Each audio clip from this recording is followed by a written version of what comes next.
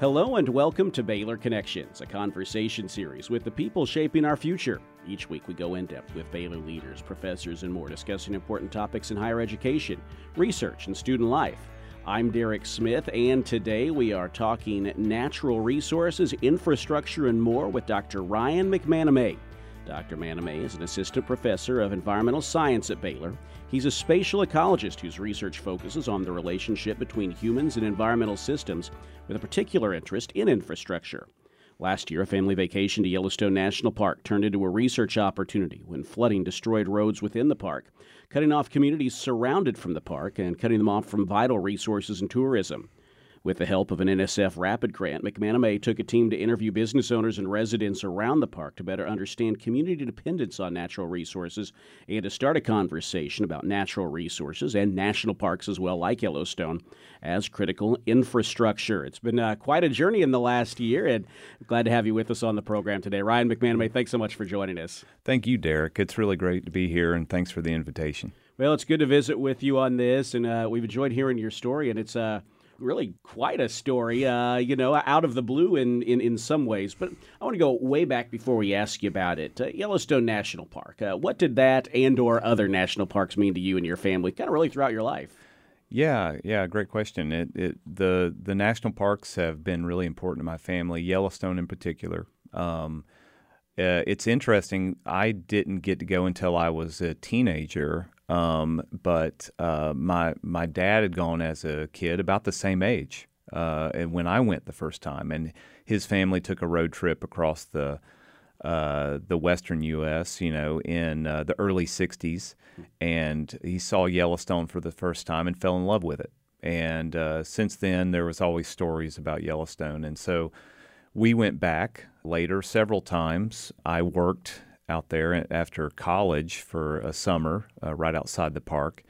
And so the region has always been really important to us. And then my parents had always had, really Dad had a real desire to work in the park. And so for 2 seasons, they worked for Xanterra, the major contractor, and worked in the general store and the service station to be able to spend time in the park. So it's always been a big importance to our family and a place to go back to over time.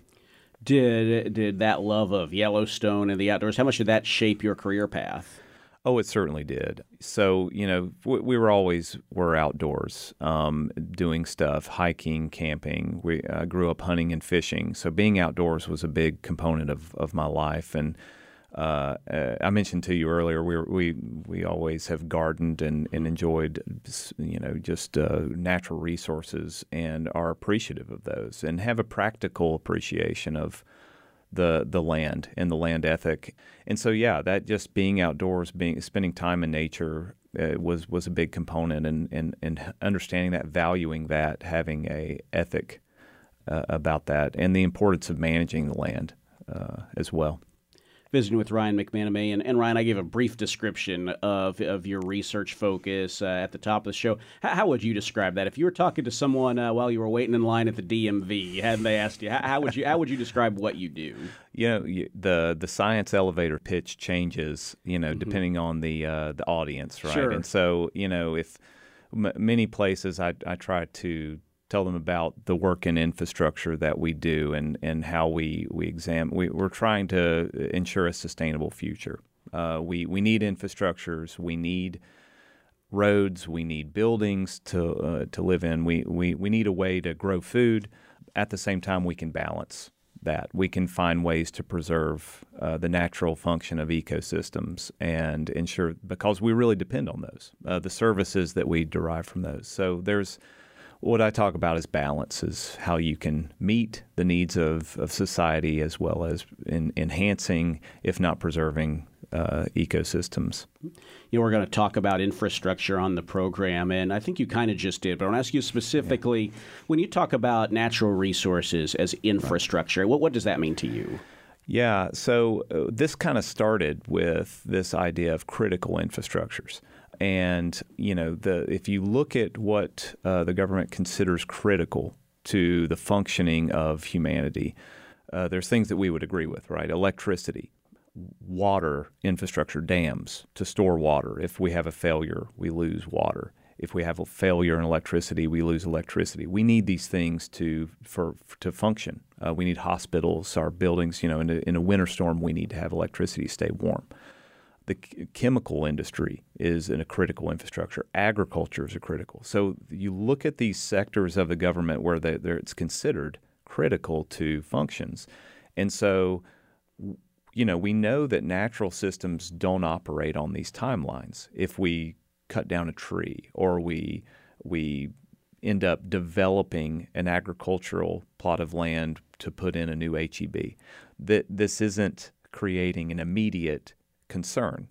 However, the Yellowstone story is really interesting because here we have a national park and we have a flood, and typically floods are disastrous. They can knock out critical infrastructure such as roads, and they did that within the park.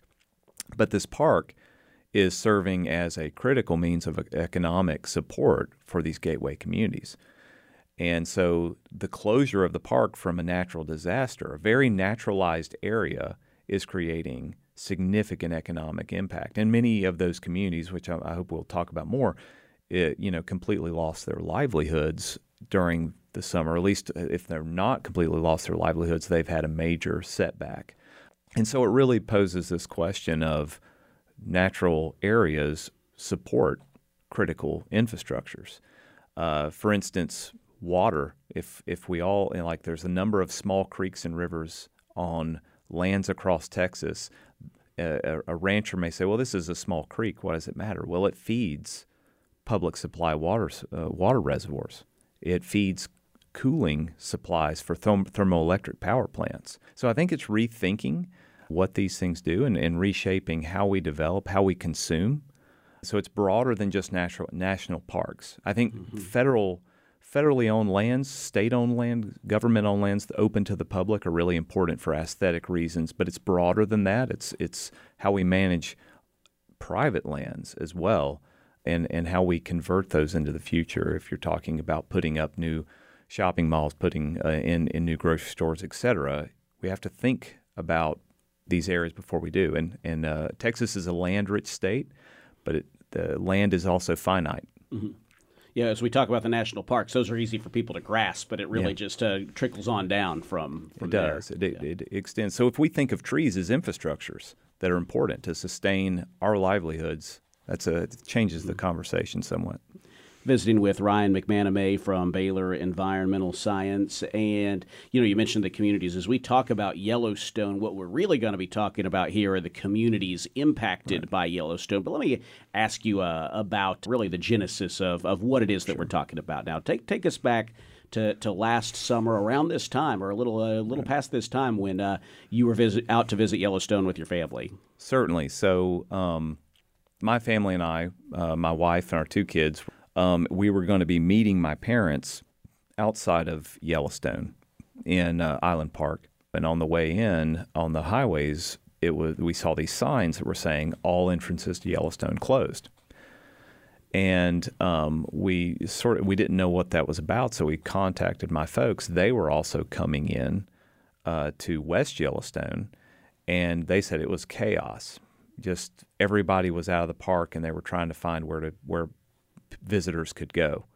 And so they were trying to get information themselves, but they found out while there that there was flooding. And they said that it appears that the park's been closed from flooding. And so that was June 13th. That was the day the park closed. It was the day we're coming in to, have a 2-week vacation in the gateway areas, going in and out of the park. And we were really closed off from it. So at that point, we had a real big derailment of a family vacation, which it happened to be my parents' 50th. So we were there to celebrate their 50th wedding anniversary. And so we had a big change of plans. But I was like, well, this is a big event. This is causing a lot of issues. And here we are. I want to start documenting that in conventional but non-conventional ways to understand who all's been affected, the nature of recovery, the timelines of recovery, so that we could compare how the park recovers relative to how critical infrastructures outside the park are recovered. What was the damage inside? We're going to zoom outside the park in just a second, but what were the damages inside the park? There was the significant amounts of damage were in the northern portion of the park, along the Gardner River Valley and along the Lamar River valleys. These rivers, the Gardner and the Lamar, overtop their banks, and at least they're in some areas they're floodplains.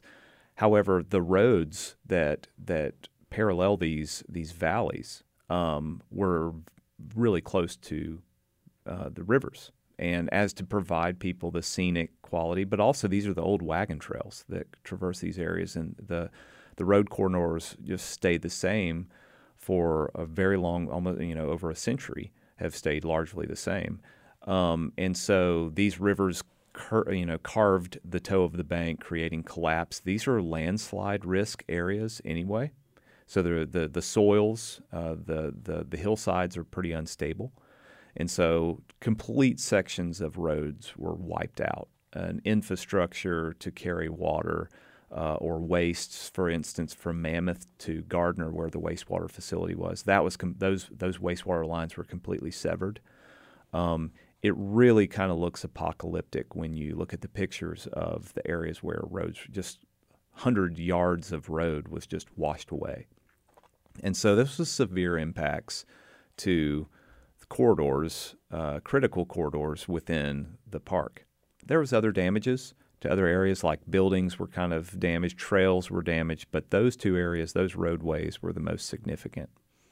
Visiting with Ryan McManamay. And so, Ryan, the roads are washed out. For you and your family and many others out there, it's a disappointing sidetrack on a vacation. But for, you mentioned Gardner, Montana, these gateway cities, there's a huge impact. What are the gateway cities that most people could probably recognize? Definitely. So the Yellowstone National Park has 5 entrances: the north, northeast, west, east, and south. Along each of these entrances, there's communities that have developed and grown as the popularity of the park has grown to have economies based on those. So on the west side's West Yellowstone, Montana, and that is the west entrance. You go to the north, you have Gardner, right outside. Both of those are that's Gardner, Montana, and also Cook City is the northeast, Cook City and Silvergate. Those are all in Montana, and so Montana, southwest Montana, was probably the most significantly hit by the flooding, because, and especially Gardner and Cook City, they were completely cut off from the park. And so I'll go back to Cook City here in a second, but on the east side, you go out the east entrance and you travel a ways to Cody, Wyoming, and then out of the south entrance, you go through Teton National Park, and below that is Jackson Hole. Those were the communities that we really focused on evaluating impacts in. And they're reliant, obviously. Most of their income from the year is reliant on those months when people are traveling there. Oh, significant income. We in our surveys, so we conducted surveys of the communities. Gardner and Cook City, especially, 50% was the minimum loss. We're talking about many folks that have lost 80%, 90% of their income. Many that were like, I've lost everything. 100% losses. They're not getting any income this past summer or the summer of 2022 from the flooding. Cook City was very critical, because at the time the flood hit, you really have only a couple of entrances to this village. You enter through the park, through the northeast entrance into the Lamar Valley, and then people that needed supplies, food, would have to go through the park, out through the north entrance into Gardner, so they could travel to Livingston to go get groceries. So you have the road is severed, and the northeast entrance is severed. The Beartooth was closed for its own damages. The Beartooth is a pass goes over really high altitude mountains. It's actually the longest contiguous road in alpine tundra area in the lower 48. So it's a really beautiful road. But as you can imagine, in cooler months, it's going to be closed. So it was closed. So you really only have one exit route going over through really windy mountain road to Cody. And so it's a critical path. This community was completely closed off and economically suffered as a result. And I've not been there, but when we're talking about Gardner Cook City, we're not talking about big box stores and recognizable signs towering over the highway, right? We're talking about a lot of mom and pop diners, gas stations, That's right. Yeah. These are non-incorporated areas. They, the fear in many of the people that we talked to was that they have purposely remained non-incorporated, so that it's because of the small stores, the small town feel, the locally owned and operated recreation ecotourism community. The fear there is that after losing out, you may have more corporatized ownership come in and present opportunities for folks to sell out when, because of the economic impacts that they've incurred. And so that's a real risk in this community, and it may change these communities for the long haul. Visiting with Ryan McManamay here on Baylor Connections. So, Ryan, you're there. The vacation's derailed. The idea for kind of what you just described starts forming. Take us through the months after the trip when you started looking at ways to gather data on this, and tell us what it meant then from there to work with people in these communities. Certainly. You wanted to help in some way. And, there's only so much that you can do. And so the biggest thing was, I'll say the at that time, and the people will tell you themselves, the media didn't help a lot in the situation because it was, there was the repeated visuals of the one house in Gardner floating down the Yellowstone River. That was a very small section of Gardner. That was one house. That was the only really big piece of infrastructure that was lost.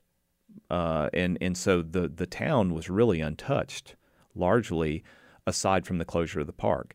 So the thing that people wanted that wanted the general public to know is, hey, we're open for business. We have a lot to offer. You may not be able to get into Yellowstone, but actually you can walk in through this section, but you can visit the national forests around the communities, et cetera. So the way to help was kind of getting the story out is, hey, these places are open. They've been really heavily impacted. Is there things we can do? So part of it was understanding the economic impact. And so we devised a survey to be able to document this. That's the first thing that you need to, in a standardized fashion, a scientific fashion, is let's get some numbers about how these businesses have been impacted. And we found out it was pretty severe. But before we devised that survey, we were like, well, we need money to basically get research support to go back out to Yellowstone to be able to do some of the research that we want to do, document the infrastructure. So we applied for an NSF RAPID, National Science Foundation RAPID grant, and these grants are aimed at capturing ephemeral data before it's lost. They're exactly suited. They're designed for researchers to use them to get after data and patterns that are going to be lost if you don't collect them immediately. And so we applied for that. We sent a proposal, and that was funded, and that allowed us to go back to Yellowstone that same season in September to do these surveys, to conduct photo documentation, mapping of infrastructures that were lost to understand the extent of the problem.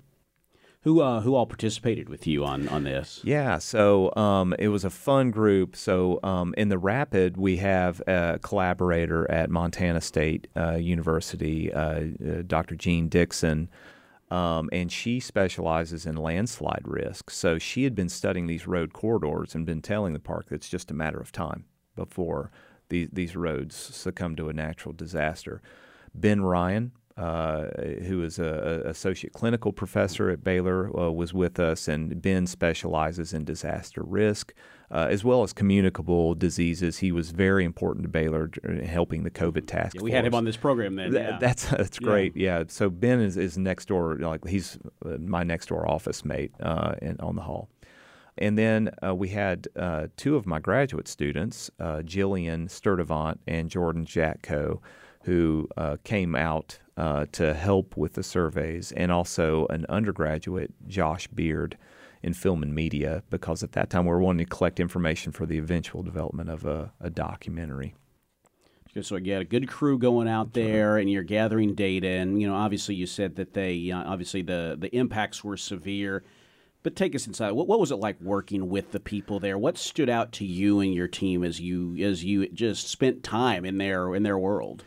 Yeah, these are tough folks, and they'll they'll tell you that too. It was really interesting talking with the people there. They were pretty clear about the problem, but they were still very optimistic. They hadn't given up, and they weren't blaming. They weren't casting blame. Elsewhere, they're saying they clearly were like, we need help. They were very clear. This was a repeated kind of thing, was that, hey, the media could help us out in being able to promote the fact that we are open. The whole town didn't wash away in Red Lodge, and this was something repeated across these communities. And so there was a lot of optimism, and I think there was a toughness and grit to the people that was apparent, and they were curious as to what we were doing. And yeah, they were supportive, and it was neat to work with the Chamber of Commerce. So before we started the surveys, we contacted the respective chambers of commerce in each community, and wanted their buy-in to be like, we're coming into each town.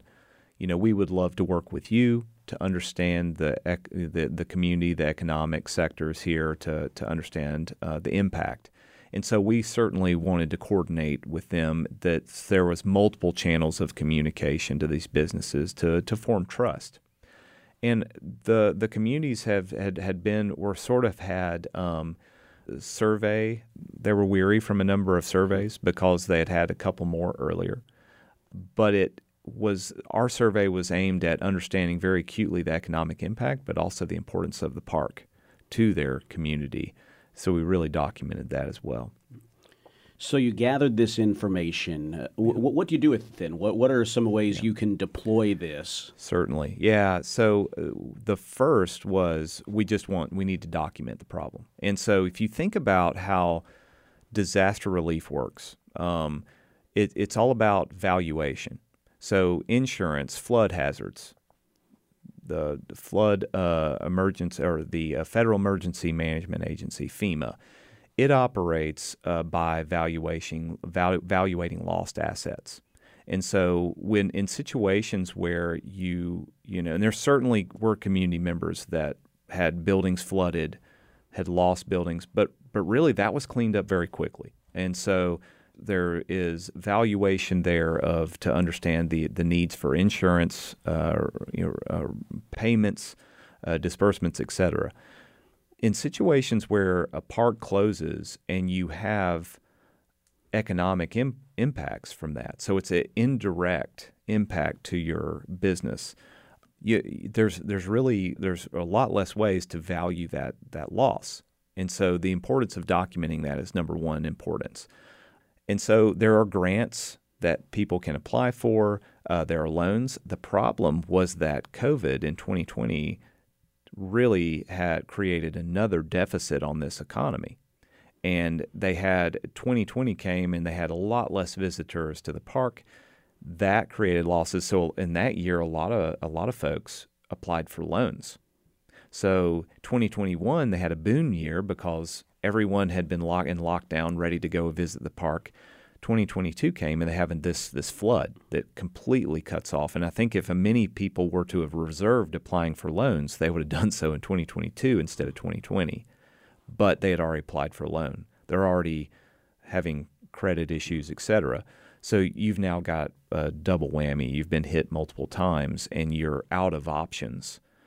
So the first thing was documenting this. We handed our results to the Economic Development Agency that works with FEMA to help in these kind of situations. It helps with economic build back, looking at strategies for how you can rebuild the economic resiliency of a community. They use the results. So they use the results, and you can work on other papers or efforts to kind of stand up for these people, or just what you've talked about at the beginning of the show when you're talking about valuing these assets as infrastructure. So what are the next steps for you on this, for you and your team? Well, so I've been trying to float grant opportunities to the chambers of commerce. Be like, please work with your relative state Department of Transportation. These are the grants that Baylor cannot lead, and I've even indicated to the folks in the chambers and the communities will be willing to help out as at no cost, as a cost share, just to support the activities that you want. But you guys have to apply to help reshape. How do you rebuild? How do you develop economic resilience in your own community with or without the park? There is this really neat, tight relationship between these communities and the park. For instance, if there are disasters or there's need for emergency responders, folks in the town, like of Gardner, will come help the Park Service. The Park Service has a number of contractors, but the number of staff are actually very few. So they have to rely on each other in times of fighting fires or whatever it is to deal with an issue. So there's this interdependence. So how do you continue that? How do you develop that? We're trying to float opportunities by them. For us, we want to keep pursuing these ideas, and any grant that we write, we want to ensure that it has on-the-ground relevance, but also on-the-ground return of revenues that we're actually helping with. A big need for the area is that you have Park Service employees or even contractor employees. These areas in these communities are meant for tourism, so the properties are pretty expensive.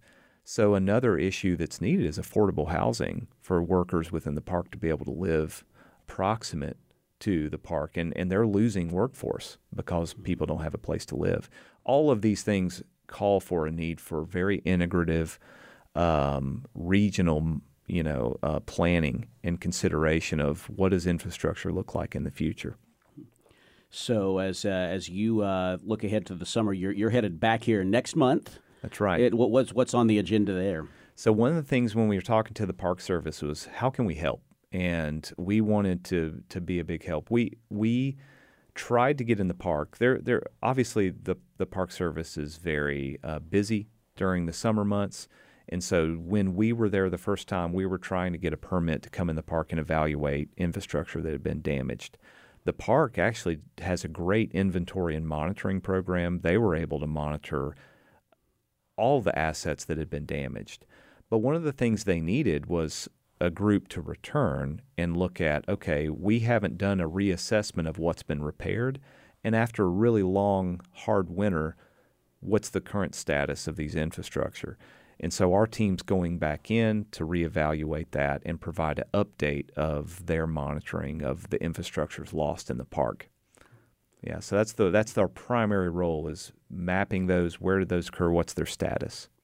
Well, we'll look forward to seeing what you find there. It's really a great story, and as you continue to work on this, we'll have to stay in touch so we can share more about this work, and not just at Yellowstone, but the way we value these resources in general. So thank you very much. Definitely. Thank you, Derek. I really appreciate being invited.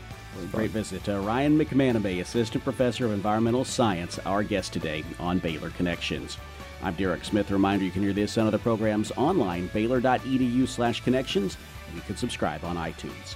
Thanks for joining us here on Baylor Connections.